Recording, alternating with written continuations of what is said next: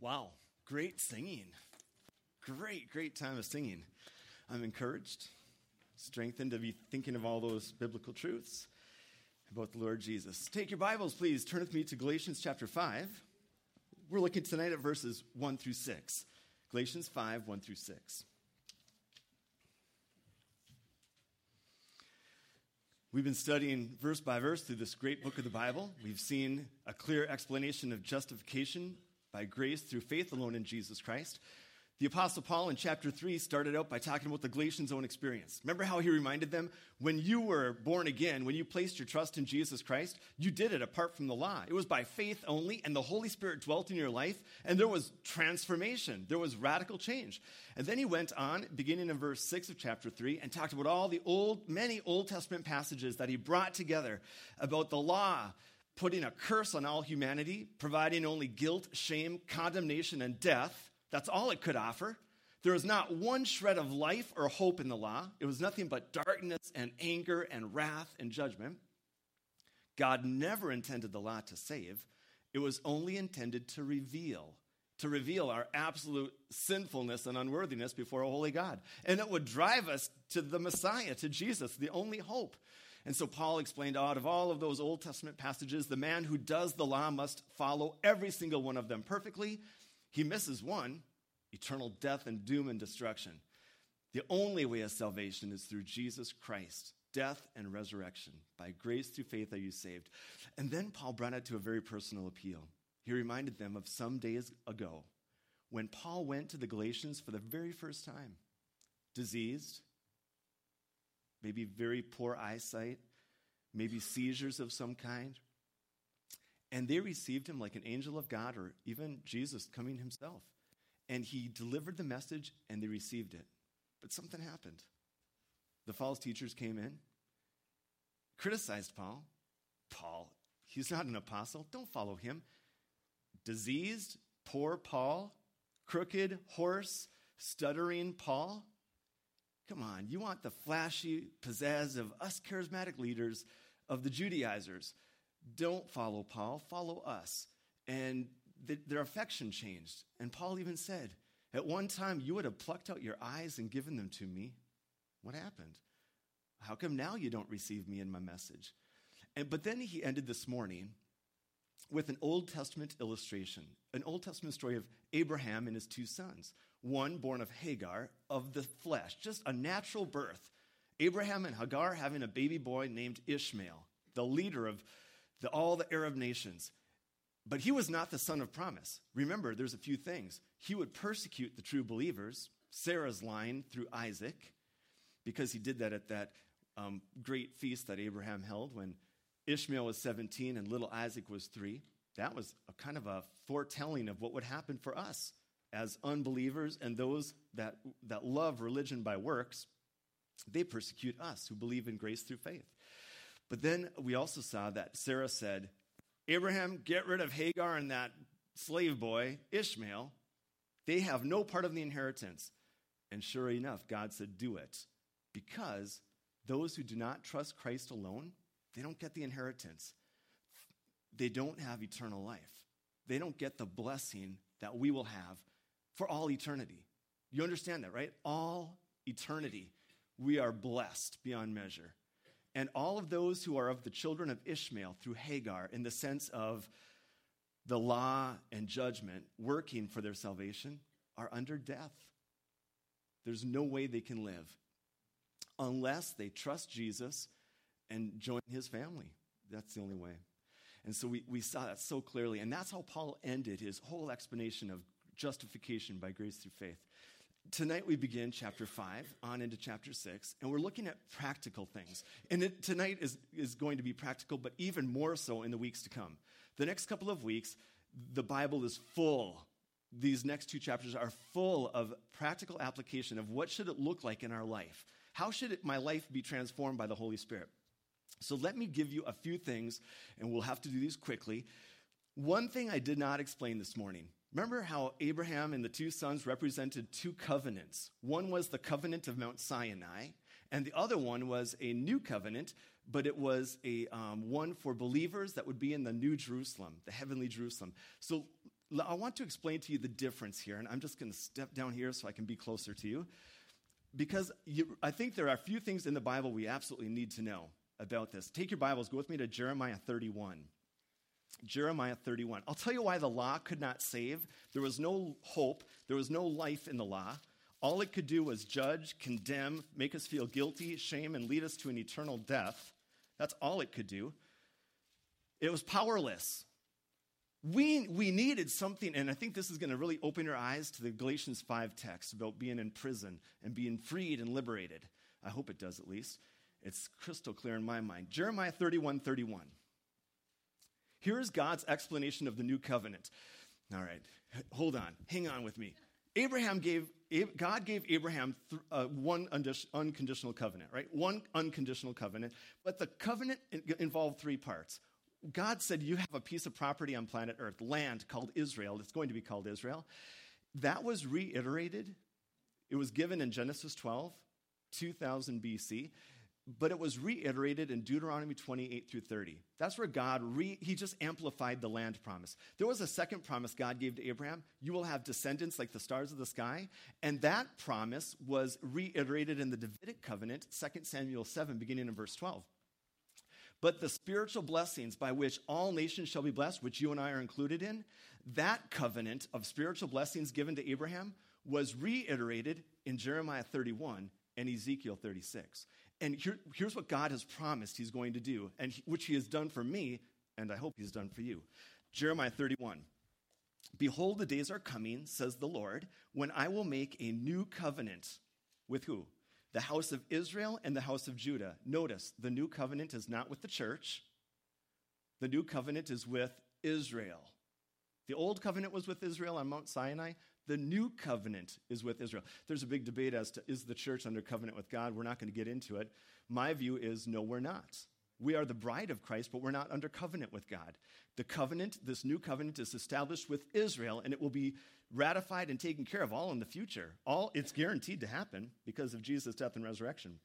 Verse 32, this new covenant. Verse 32, not according to the covenant that I made with their fathers in the day that I took them by the hand to lead them out of the land of Egypt, my covenant which they broke, though I was a husband to them. What's that old covenant? Called the law, right? God gave them the law. It's the old covenant, it's the first covenant, and they broke it. They could not keep it. The demands were too high. What were the demands? Perfection. And they couldn't keep it. They broke it, though God was their husband. So the new covenant is different, way different than the law. He's going to explain. Verse 33, but this is the covenant that I will make with the house of Israel after those days, says the Lord. I will put my law in their minds. Hey, where was the law before in the first covenant? On tablets of stone. They were external. They were set up like this. They were external. And all they could do, you could read them. They weren't on the heart. There was no power in you to change and obey them. You couldn't. You couldn't. They were external. All they could do was hang over you and condemn.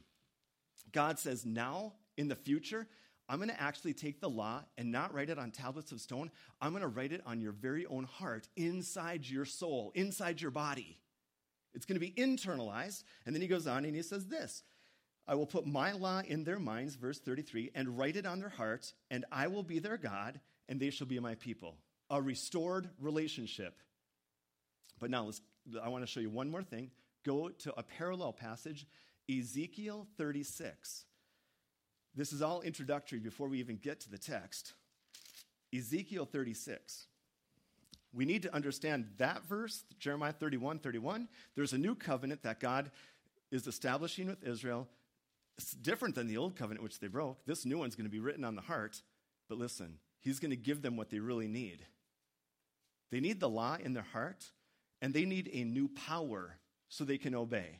Because without power of the Holy Spirit, they can't fulfill the righteous standard of the law. They just can't do it. So here's the promise in Ezekiel 36, verse 24. Ezekiel 36, verse 24. For I will take you from among the nations, because they've been dispersed since 70 AD, right? Jewish people in every country in the world, scattered from their promised land. God is going to take them from among the nations, gather you out of all countries, and bring you back into your own land. It's the regathering of Israel back in the promised land. Then, here's what he promised. Look, notice all the I wills. I will sprinkle clean water on you, and you shall be clean. I will cleanse you from all your filthiness and from your idols. From all your idols. That's justification. He's going to transform them. He's going to declare them righteous, take their sin upon Jesus, and they get his righteousness. Look at this, verse 26. I will give you a new heart. See, the law could not do that. God has to give us a new heart, as he will the Jewish people, and put a new spirit within you. That new spirit is the Holy Spirit. That's the power to live godly. That's the power that gives us freedom to live for Christ. Without the Holy Spirit, we are under the law, under judgment, under wrath, and we cannot do good. We cannot please God. There is nothing in the flesh that pleases God. I need the law of God written on my heart, and I need a new spirit within me. I need a powerful spirit. I need the Holy Spirit in me. And without that, I'm in prison, shut up under the law. I will take the heart of stone, which means there's no affection for God. It's a heart of stone out of your flesh, and give you a heart of flesh. He's going to take their rejecting, unbelieving heart and replace it with a heart that beats for him, and they will love Jesus. They will love him, and the law will be on their hearts, and the Holy Spirit will dwell in them, and they will do right. They will be free in Christ, liberated from slavery to sin. Look at verse 27.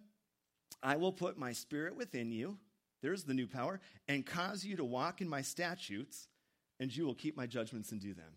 See, it's not an external law that has no power to change the heart. It's an internal power, the Holy Spirit, that finally gives them the freedom to do right and serve God and please him. So that's what we're looking at, okay?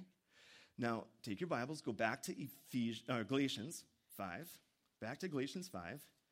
Here's the key word that's just added to our text by the Holy Spirit himself. Galatians chapter 5. Up until now, you haven't seen it much. The key word for chapter 5, if you want to write it down, the key word is the Spirit of God. That is what's going to change our families and our lives, our work ethic. It's going to change our minds. It's going to change everything. It's all about the Holy Spirit, as he's the power in us. He's going to bring the Holy Spirit up in verse 5. For we, through the Spirit, eagerly wait for the hope of righteousness. He brings it up in verse 16 of chapter 5. I say then, walk in the Spirit. Verse 18, but if you are led by the Spirit. Verse 22, but the fruit of the Spirit. And verse 25, if we live in the Spirit, let us walk in the Spirit. Do you see Spirit, Spirit, Spirit? Because without that, we are powerless and we cannot do right. We are still in bondage and enslaved to sin. So Paul, his whole application is this. Now that you have the Holy Spirit, what will you do with him? All right, so let's take a look at Galatians 5. I think we see now the old covenant had no power, had no ability to change the heart. It was external. All it could do is box me in, it caged me in. And check this out, verse 1 of chapter 5. Here's what the Word of God says. Stand fast, therefore, in the liberty by which Christ has made us free, and do not be entangled again with a yoke of bondage. So 2 parts to it. Literally, the first part is, for freedom, Christ has made you free. That's the way it is in the Greek. The Greek starts out with, for freedom, Christ has made you free. The whole reason he came and became a curse for us was to get us out of the bondage of sin. Remember the prison? The prison of sin. He wanted us out of the prison of sin, and he wanted us liberated and free, not on our own, but with the power of the Holy Spirit, with the law of God written on our heart, like Romans 8:4 says, so we can finally please him and live a life that's according to godliness. So that's his goal for us. So what's the thought? For freedom, to get out of this prison of sin, Christ came and liberated us and set us free. So do not go back to bondage. So I have 2 illustrations for you. Picture this, a prison.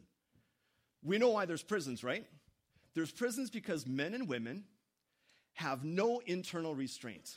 They have no power to do good. They have lots of power to do evil, and they do evil. What do we need to do for those? We need to physically restrain them. We need to put them in a box and close all the doors and make sure there's no windows to escape and leave them in there. Because if they're confined to a box, even with no power to do good, there's no internal restraints, at least the external restraints keep them confined, right? So they can't get out and do more harm. You take a person like that, somebody who's been in prison, you set them free without any change in their heart. There's been no transformation by their spirit, by the law of God written on their heart, what are they going to do? They're going to go out and they're going to have freedom because they're no longer in the prison. They're going to have freedom to do all sorts of criminal activity again. Freedom to do this, that, until they get caught again. And then what happens? They're restrained and put back in the box until they finally get out again. And then they're free to go and do criminal activity and live out the passions and pursuits of their heart. But not for me. When I was locked in the prison of sin, I was enslaved to myself. I was enslaved to my sin, the pleasures of my flesh. I was enslaved to my upcoming impending death, which was a fear for me. I was under slavery to the world and to the devil. I was in constant bondage. But 21 years ago, when I placed my faith in Christ, he set me free. He didn't set me free, though, without an internal power and an internal restraint. What's my internal power? The Holy Spirit. And what's the restraint? It's the Word of God. I have the Word of God in me. I have the scriptures that I can internalize and study and meditate. I have the power of God to go with that. And I am set free from the prison of sin. Listen, not to go back to slavery. True? I have the ability and the power to live in such a way as to not go back to slavery.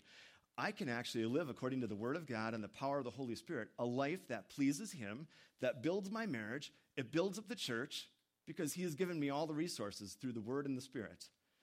All right? Do I have the freedom to be criminal? I do. The hard part about freedom is what you do with it. True? Which is easier? Is it easier to be confined in a box where you can't get out, even though you have no internal restraint? You just physically can't get out of your cell. You get 3 meals a day, health care, full health care. You get a TV, magazines, and books to read whenever you want. Pretty easy to do good and be okay in that setting. You set that person free, and freedom can destroy them. Isn't that true? For me, the hard part of every Christian is being given freedom, because now we have to use the Word of God, and we have to use the power of the Holy Spirit to do right, to make right choices. So that's my first illustration. It's very, very hard to have freedom and not abuse it. I could fall back into legalism. Like, wouldn't it be easier if I were to say, you want to be godly? Read your Bible 10 minutes a day. That's all you need to do. You don't have to do more than that. 10 minutes a day, you'll be godly. Just pray. Say 3 prayers during the day. That's all you have to do. Witness to 1 person a month, and you'll be godly. Easy to live under those constraints. Man, I can, but I might fail once in a while, but hey, listen, it's easy to live under a list of do's and don'ts, but it's also wrong, as we're going to see in the text. You know what's hard? Is to be driven by the Holy Spirit, yielded to Him, submissive to Him, reading the text of Scripture and internalizing it and meditating on it, so that tomorrow morning I wake up without any external restraints, and inwardly I choose to do right. I'm going to go to work on time. I'm going to give 110%. I'm going to witness when I have the opportunity. I'm going to saturate myself in the Word of God as much as I can, not to earn His favor, but because He's the delight of my heart. Do you see the big difference? So Paul says, for freedom, Christ has liberated us. He has set us free. Don't go back into slavery. Don't go back into bondage of a list of do's and don'ts to please God. Don't go into libertarianism, which is lawlessness, living any way you want. You just got to walk the fine balance. I told you I had 2 illustrations. One is the prison. The second one is Israel. When Israel was a slave in Egypt, pretty easy to live in Egypt, wasn't it? Work hard, get your meals. Work hard, get your meals. Work hard, get your meals. But as soon as they got out of Egypt, what did they have to do? They had to now make decisions. How are we going to live? Are we going to serve the Lord? How are we going to serve the Lord? Are we going to go to the tabernacle and worship? Are we not going to offer a sacrifice? Are we going to offer our best animal? Are we going to offer the junk animal that's going to die anyways? Do you see all the choices they have to make in their freedom? Their freedom opened up huge choices. And what they had to do was, with the power of the Holy Spirit, offer their best sacrifice and please God, and much harder to live under that freedom. I think that's why most Christians don't handle freedom well. People prefer, it's easier to live in a box. It's easier for Israel to live in Egypt than in the wilderness, because in the wilderness, they had to make the right choice under the power of the Holy Spirit according to God's word, and they didn't want to do it. Much easier to live in Egypt and just giving your meals, even though you're a slave. So be careful. Anybody in this room as a Christian could go back and slide into legalism, thinking you must do something to gain favor from God. Don't do that. Don't go there. Use your freedom, and we're going to study a lot about freedom and what it actually means next week. So that's the introduction. Now, there's going to be 4 in the next text. There's going to be some results of a salvation by works. If you put yourself back under the law and back in the prison of the law, there's some definite results you better think about. And then there's going to be 2 positive results. Take a look at verse 2. There's 3 results if you choose to go back under the law. Verse 2, indeed, Paul says, I, Paul, say to you that if you become circumcised, Christ will profit you nothing. See, the Galatians were set free from the prison of sin, right? They have all this freedom. They just don't know what to do with it. They're tempted to go back and get circumcised. And listen, how long is the circumcision surgery? Maybe, 30 seconds, maybe a minute. It's maybe a quick surgery, very, very quick surgery, maybe a few minutes. What's the big deal about a little surgery? Is it really going to impact my salvation? And Paul says, absolutely. If you go back and you put yourself under any law for approval of God, if you think that some list of things is going to make you godly, here's the result. Christ benefits you in no way. He profits you no way. Think of it this way. You're outside of the prison. You're free. You put yourself under one law, one rule, and you have now entered the prison again and shut the door. And what does the prison represent? Only the guilt, the shame, the wrath, and the condemnation of God. If you want the grace and the blessing of God, you've got to get outside the prison. If you walk back into that prison, Christ benefits you nothing. It's as if his death and resurrection has no meaning for you. None at all. I'll tell you what, I think in more of an eschatological sense, when you get to heaven, Christ will be there on Judgment Day and offer no benefit. How could he? You put yourself under the law. And what's the result of being under the law? A curse. And what does a curse lead to? Death. You willingly put yourself back under the law. Paul says it's as if Christ is not even there to help you, to give you benefit at the end. There is no hope for you.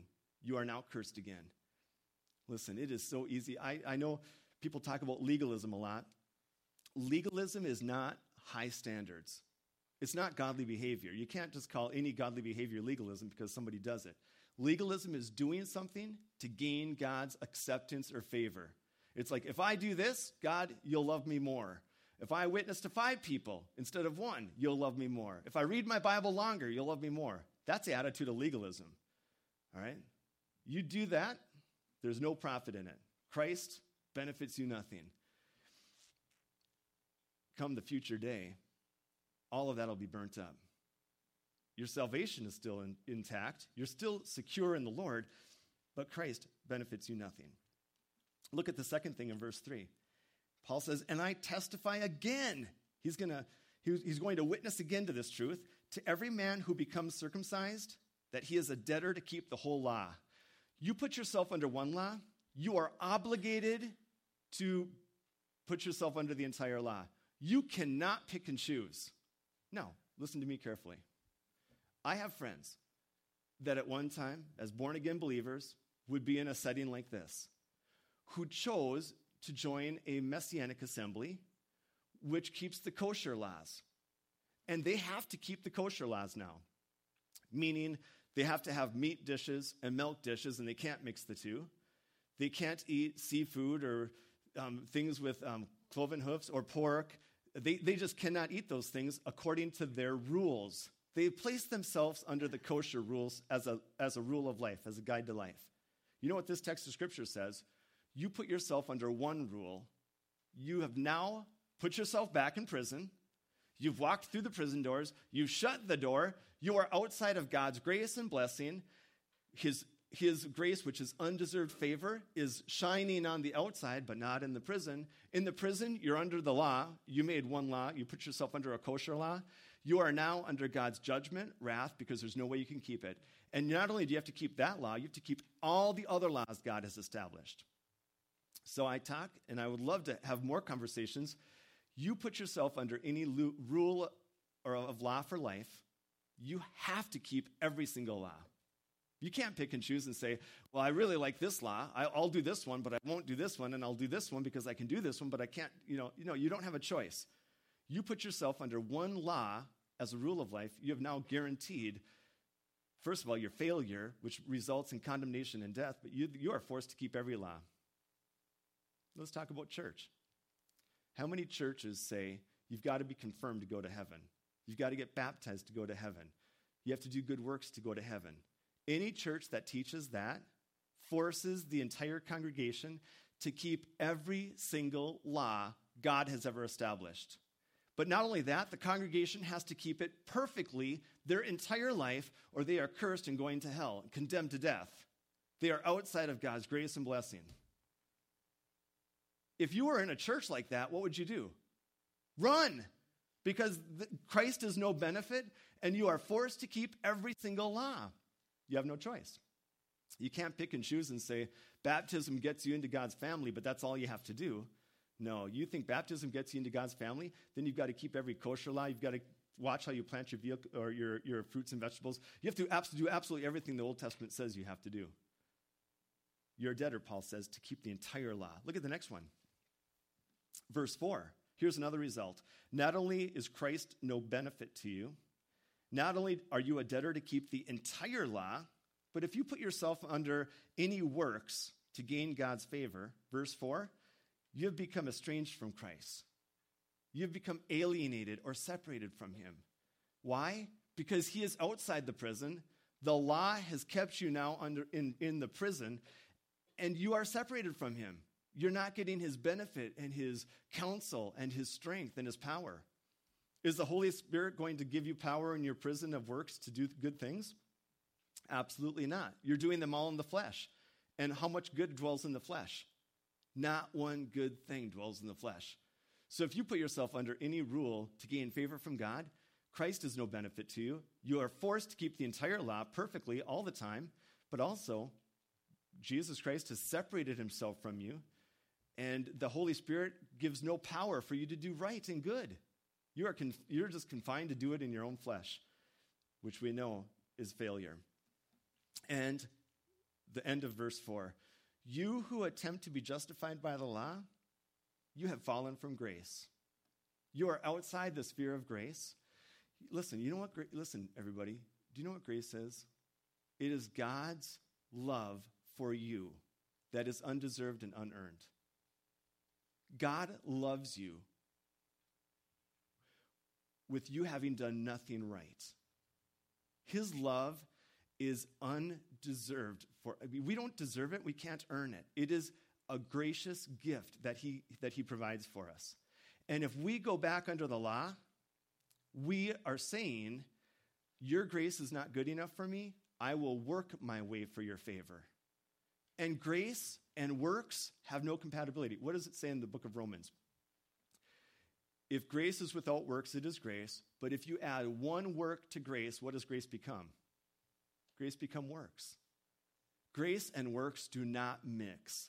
The gospel and the law, they do not mix at all. You cannot say Christ did 99% of the work on the cross and I will do the 1% to gain his favor.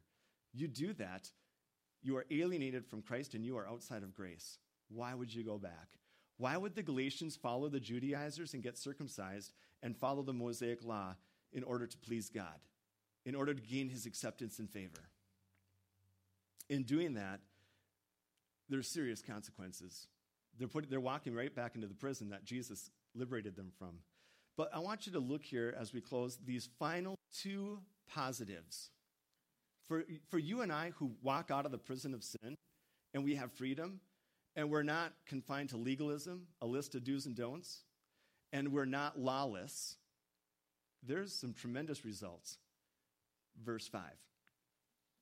For we believers who have been justified by grace through faith, we, through the Spirit, eagerly wait for the hope of righteousness by faith. Do you see the benefit and the profit of Christ there? I am waiting for something that has not yet happened. Listen. Back October 1st, 1993, the penalty of sin was taken from me. No longer is one sin on my account. On October 1st, 1993, the power of sin was broken in my life. For the first time, I walked out of the prison of sin with the Holy Spirit in my heart, in my life, and I could do right, finally, and please God, and love others as I'm supposed to. So the power of sin was broken. I mean, I could walk back into the prison under its curse anytime. I won't, though. But there's a third thing. I was guaranteed a bodily resurrection. That is the hope of my complete righteousness. We who are children of Isaac, who trust in Jesus alone, we are waiting for something that is a guarantee. I am guaranteed to be raised up from the dead, to live forever with Christ in heaven. You don't get that under the curse of the law. You get death and punishment. We get hope, a hope of righteousness. And it is by faith, not by works, but by faith. And then look at verse 6. There's one more huge benefit. We have the benefit of a complete salvation, a hope of justification, sanctification, and ultimately a glorification. But in verse 6, for in Christ Jesus, neither circumcision nor uncircumcision avails anything. You want to get circumcised? Fine. Just don't add it to your salvation. You want to be able to get to be a better witness to the Jewish people? Then circumcision is fine. Or if you stay uncircumcised, that's fine as well. Either way, it doesn't matter. But you add it to salvation or for some benefit of favor with God, you've now destroyed it all. So none of that counts for anything. Here's what counts. Faith working through love. That is the result of being a child of Isaac in the new covenant with the Holy Spirit in your heart. You are outside of the prison of sin. You are out from under the curse. You guys, we have a hope of righteousness that is awaiting us. Listen, if we could even think of what our resurrection bodies are going to be, I have no clue. I mean, the power and the strength and the glory of my new body and what it's going to be like in heaven with all the redeemed and with all the angels and with Jesus, I mean, I can't even hardly comprehend that. But that's awaiting me. But there's something else. Right now, faith is working in my life through acts of love. Good works of love are being produced by the Spirit in me. All right? So let me just go through this final point. You were all in prison at one point, locked up by the sin, locked up under the law, under the curse of death. The day you trusted in Jesus, you got out. You are set free. The law of God, no longer an external restraint, keeping you within the four walls so that even though inwardly you don't do good, the law is just telling you what you must do and then you fail. God gives you the Holy Spirit. He sets you free. His law is written on your heart. And then he says, use your freedom to serve one another. That's it. Use your freedom, not for yourself, not so you can run around and please yourself. You use your freedom to love others. Doing good, it says, faith working through love. There's got to be a whole outflowing of good deeds. Skip down to this verse 13. Chapter 5, verse 13. For you, brethren, have been called to liberty. We are called to freedom. Only do not use liberty as an opportunity for the flesh. That means you get out of jail, you get out of the prison of sin, and you go right back to lawless living. You're living criminally, although you've got the Holy Spirit in His Word. Don't do it. Don't use your liberty as an opportunity to please your flesh. That's not why Christ set you free. But listen to this. But through love, what are we supposed to do? Serve one another. Serve one another. For all the laws fulfilled. You want to fulfill the law? You'll never do it with some external restraints that says, do this, do this, do this.